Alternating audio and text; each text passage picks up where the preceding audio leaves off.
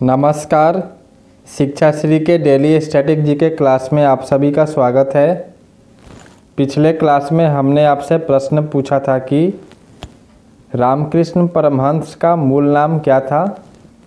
What was the original name of Ramakrishna Paramahamsa. Options थे इसके गदाधर चट्टोपाध्याय, गौरांग महाप्रभु, नरेंद्रनाथ दत्त या फिर निमाई पंडित। सही उत्तर होगा इसका गदाधर चट्टोपाध्याय। रामकृष्ण परमहंस का मूल नाम गदाधर चट्टोपाध्याय था।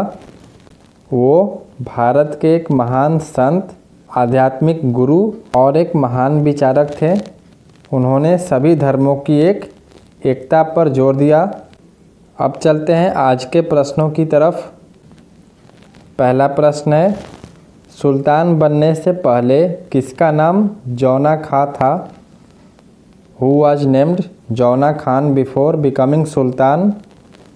ऑप्शंस है गयासुद्दीन तुगलक, मोहम्मद बिन तुगलक, फिरोज तुगलक या फिर बलबन। सही उत्तर होगा मोहम्मद बिन तुगलक। ये सुल्तान जब नहीं बना था, इससे पहले इसका नाम जौना खां था। कौन था ये मोहम्मद बिन तुगलक? तो ये एक दिल्ली सल्तनत का तुगलक वंश का एक शासक था। गयासुद्दीन तुगलक जो था, जब उसकी मृत्यु हो गई तो उसका पुत्र ये जो जौना खां था, इसी को मोहम्मद बिन तुगलक बोलते हैं। ये 1325 से लेकर 1351 ईस्वी तक दिल्ली के गद्दी पर बैठा रहा, मतलब शासन किया। और क्या क्वेश्चन पूछ सकता है मोहम्मद बिन तुगलक से? तो मोहम्मद बिन तुगलक के दरबार में कौन कौन से विदेशी यात्री आए थे, ये पूछ सकता है। तो प्रसिद्ध जो विदेशी यात्री आया था वो इब्न बतूता है। इब्न बतूता ये आया था इसके शासनकाल के दौरान भारत के दौरे पर।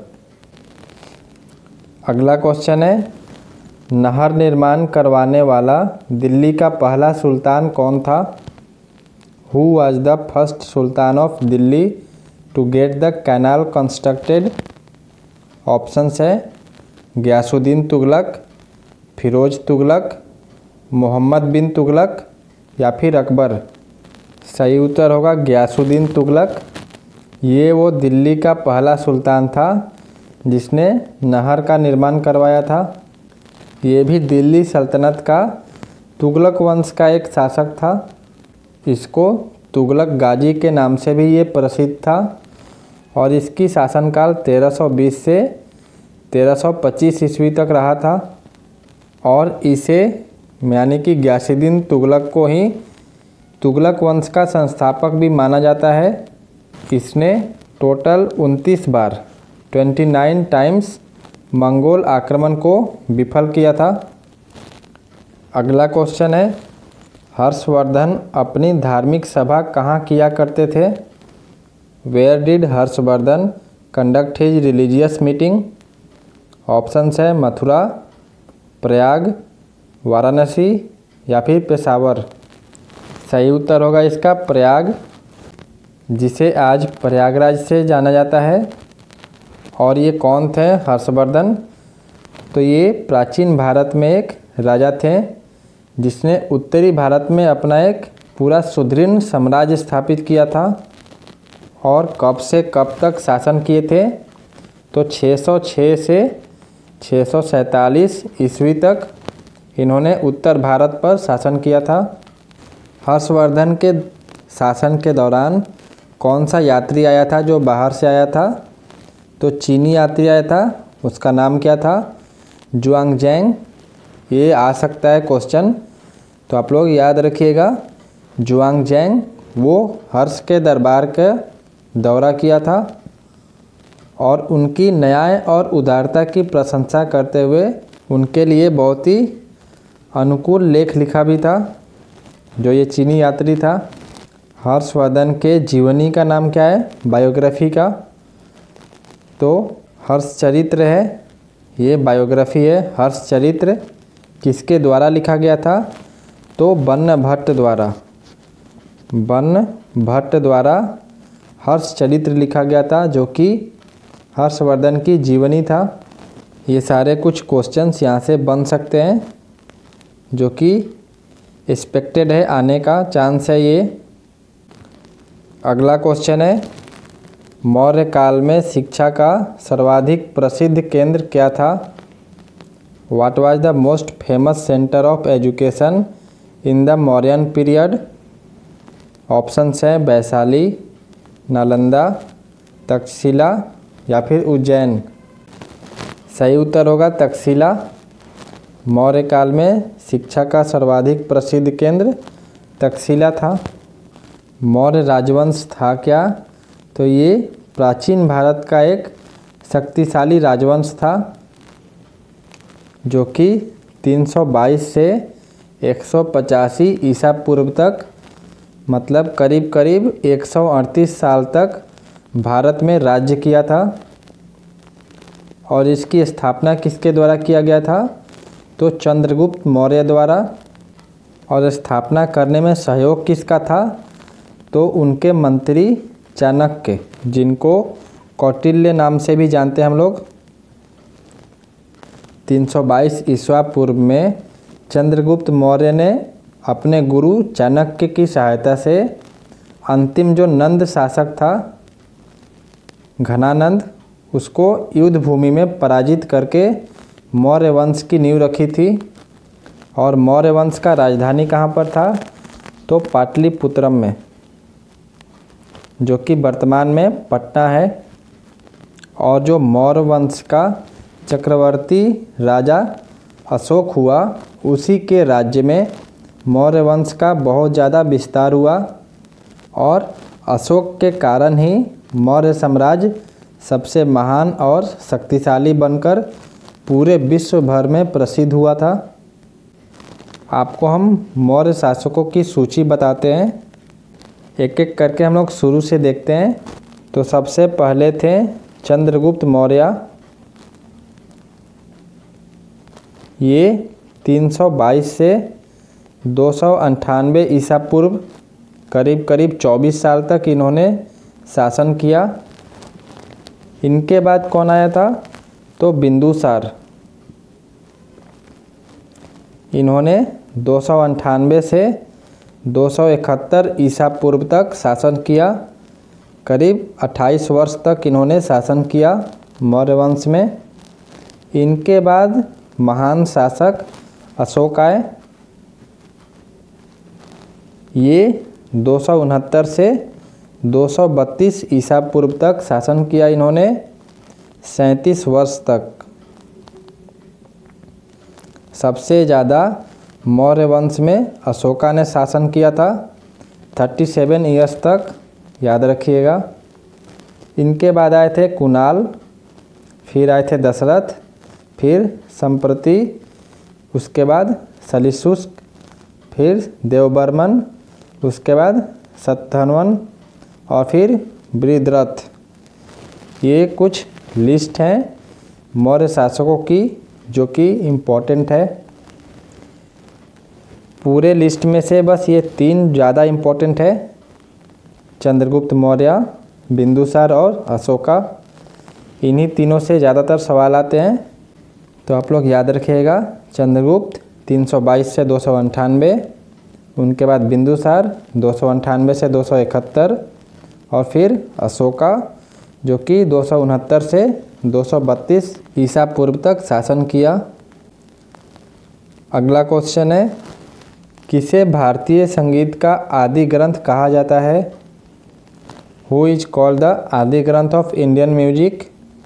ऑप्शंस है ऋग्वेद, यहाँ पर सेकेंड ऑप्शन गलत टाइपिंग हो गया है, उपनिषद होगा यहाँ पर। तीसरा ऑप्शन है यजुर्वेद या फिर सामवेद। सही उत्तर होगा सामवेद। सामवेद को भारतीय संगीत का आदि ग्रंथ कहा जाता है। वेद है क्या? तो वेद प्राचीन भारत के पवित्र साहित्य है, जो हिंदुओं के प्राचीनतम और आधारभूत धर्म ग्रंथ भी है। और भारतीय संस्कृति में वेद सनातन वर्णाश्रम धर्म के मूल और सबसे प्राचीन ग्रंथ है। 4 वेदा हैं, ऋग्वेदा, यजुर्वेदा, सामवेदा और अथर्ववेदा। ऋग्वेदा जो है वो सबसे प्राचीन और प्रथम वेद है, जिसमें मंत्रों की संख्या कितनी है। पूछ सकता है कि ऋग्वेद में कितने मंत्र हैं, तो 10,627 ये संख्या है मंत्रों की ऋग्वेदा में। और सामवेदा को भारतीय संगीत का आदि ग्रंथ कहा जाता है। अगला क्वेश्चन और बहुत ही महत्वपूर्ण क्वेश्चन है ये। क्वेश्चन है, शिक्षा को किस संविधान संशोधन द्वारा राज्य सूची से हटाकर समवर्ती सूची में शामिल किया गया है। By which constitutional amendment has education been removed from state list and included in the concurrent list. बहुत ही इम्पोर्टेंट क्वेश्चन है ये। ऑप्शंस है 40वां संशोधन, 42वां संशोधन, 44वां संशोधन या फिर इनमें से कोई नहीं। सही उत्तर होगा 42वां संशोधन। 42वां संशोधन के द्वारा शिक्षा को राज्य सूची से हटाकर समवर्ती सूची यानी कि कंकरेंट लिस्ट में शामिल कर दिया गया। और 42वां संशोधन बहुत ही महत्वपूर्ण संशोधन था। इसको हम अलग से एक क्लास में करा देंगे आपको पूरे डिटेल में। 42वां संशोधन को आधिकारिक तौर पर 42वां संशोधन अधिनियम 1976 के रूप में जाना जाता है। और ये इंदिरा गांधी की अध्यक्षता वाली भारतीय राष्ट्रीय कांग्रेस सरकार द्वारा आपातकाल जब इमरजेंसी लगाया गया था देश में 25 जून 1975 से 21 मार्च 1977 तक, इसके दौरान ये अधिनियमित किया गया था 42वां संशोधन। और इस संशोधन को भारतीय इतिहास में सबसे विवादास्पद संवैधानिक संशोधन भी माना जाता है। और ये बहुत महत्वपूर्ण संशोधन भी है। इसे लघु संविधान के रूप में भी जाना जाता है, मिनी कॉन्स्टिट्यूशन के रूप में भी इसे जाना जाता है 42वां संशोधन को। इसीलिए हम इसको अलग से क्लास में आपको करा देंगे। 42वां संशोधन को स्वर्ण सिंह समिति की सिफारिशों को प्रभावी बनाया गया था। क्या क्या किया गया था, थोड़ा सा ओवरव्यू आपको बता देते हैं। तो इस संविधान संशोधन के द्वारा संविधान की जो प्रस्तावना है यानी कि प्रियम्बल, उसमें समाजवादी, पंथ निरपेक्ष तथा अखंडता 3 नए शब्दों को जोड़ा गया था। जो समाजवादी है, पंथ निरपेक्ष है और अखंडता, ये 3 जो शब्द है इसको हमारे प्रस्तावना में जोड़ा गया था। और क्या किया गया था इस संशोधन के द्वारा, तो एक नया भाग जो कि 4 क, इसमें नागरिकों के लिए मौलिक कर्तव्यों को जोड़ा गया था। और भी बहुत सारा चीज़ किया गया था इस संशोधन के द्वारा, जैसे कैबिनेट की सलाह मानने के लिए राष्ट्रपति को बाध्य कर दिया गया। संवैधानिक संशोधन को न्यायिक जांच से बाहर किया गया था। ये सारे कुछ संशोधन किए गए थे। इसको डिटेल में पढ़ेंगे हम लोग पॉलिटी वाले क्लास में। चलते हैं अगले क्वेश्चन की तरफ।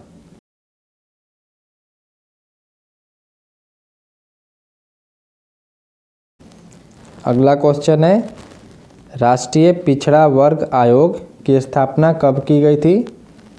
When was the national backward classes commission established. Options है वर्ष 1975 में, वर्ष 1979 में, वर्ष 1990 में या फिर वर्ष 1993 में। सही उत्तर होगा वर्ष 1993 में इसको इस्टेब्लिश किया गया था। राष्ट्रीय पिछड़ा वर्ग आयोग को 1993 में इस्टेब्लिश किया गया था। और ये है क्या, ये एक संवैधानिक निकाय है जो कि भारत के सामाजिक न्याय और अधिकारिता मंत्रालय के अधीन में है। ये पूछ सकता है कि नेशनल बैकवर्ड क्लास कमीशन किस मंत्रालय के अंतर्गत है? तो ये सामाजिक न्याय और अधिकारिता मंत्रालय के अधीन है ये। इसको 14 अगस्त 1993 को स्थापित किया गया था। और इसका मुख्य काम क्या है?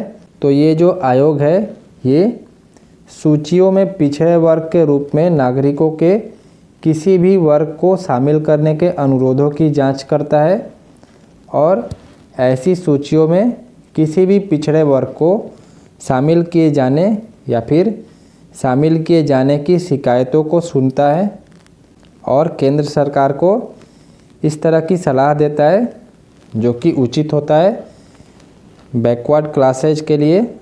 और चेयरमैन कौन है नेशनल बैकवर्ड क्लास कमीशन के अभी प्रेजेंट का? तो भगवान लाल साहनी जी हैं। हेडक्वार्टर कहाँ पर है? तो न्यू दिल्ली में है। और सामाजिक न्याय और आधिकारिता मंत्रालय के मंत्री कौन है? तो हैं थॉवर चंद गहलोत जी हैं। ये minister of social justice and empowerment के मिनिस्टर हैं ये। अगला क्वेश्चन है, इनमें से कौन सा देश तांबे का मुख्य निर्यातक है?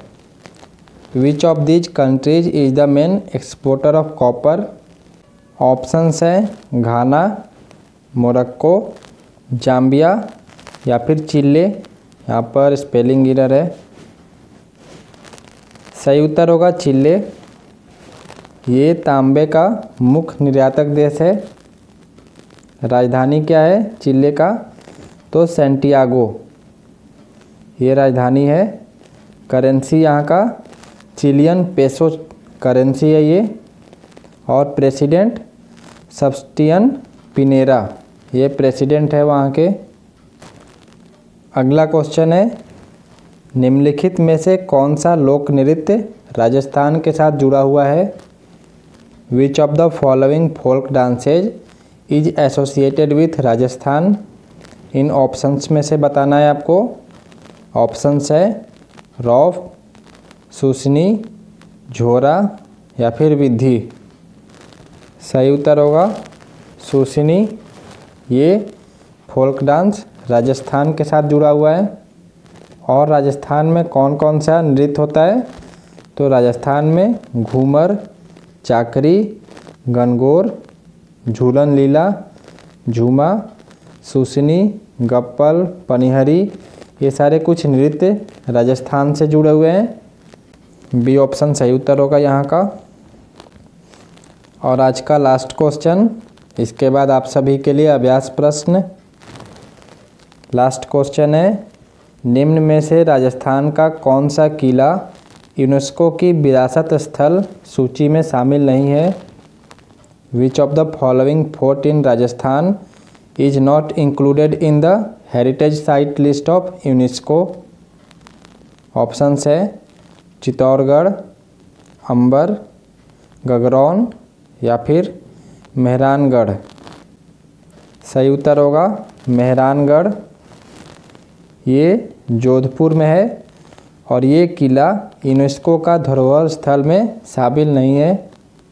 ये जो चित्तौड़गढ़, अंबर और गगरौन है इसको कंबोडिया के नोम पेन्ह में विश्व धरोहर समिति के 37वें सत्र में यूनेस्को की धरोहर स्थल घोषित किया गया था, लेकिन मेहरानगढ़ नहीं है। तो इसलिए डी ऑप्शन सही उत्तर होगा। अब चलते हैं आज के अभ्यास प्रश्न की तरफ। अभ्यास प्रश्न है, भागवत धर्म का प्रधान ग्रंथ है, कौन सा है बताना है। Bhagavata is the main book of religion, which religion? Options है रामायण, महाभारत, श्रीमद् भागवत या फिर पुराण। आप इसका उत्तर कमेंट सेक्शन में दीजिएगा और इसका उत्तर आपको अगले क्लास में हम बताएंगे। तब तक के लिए धन्यवाद। मिलते हैं अगले क्लास में। जय हिंद, जय भारत।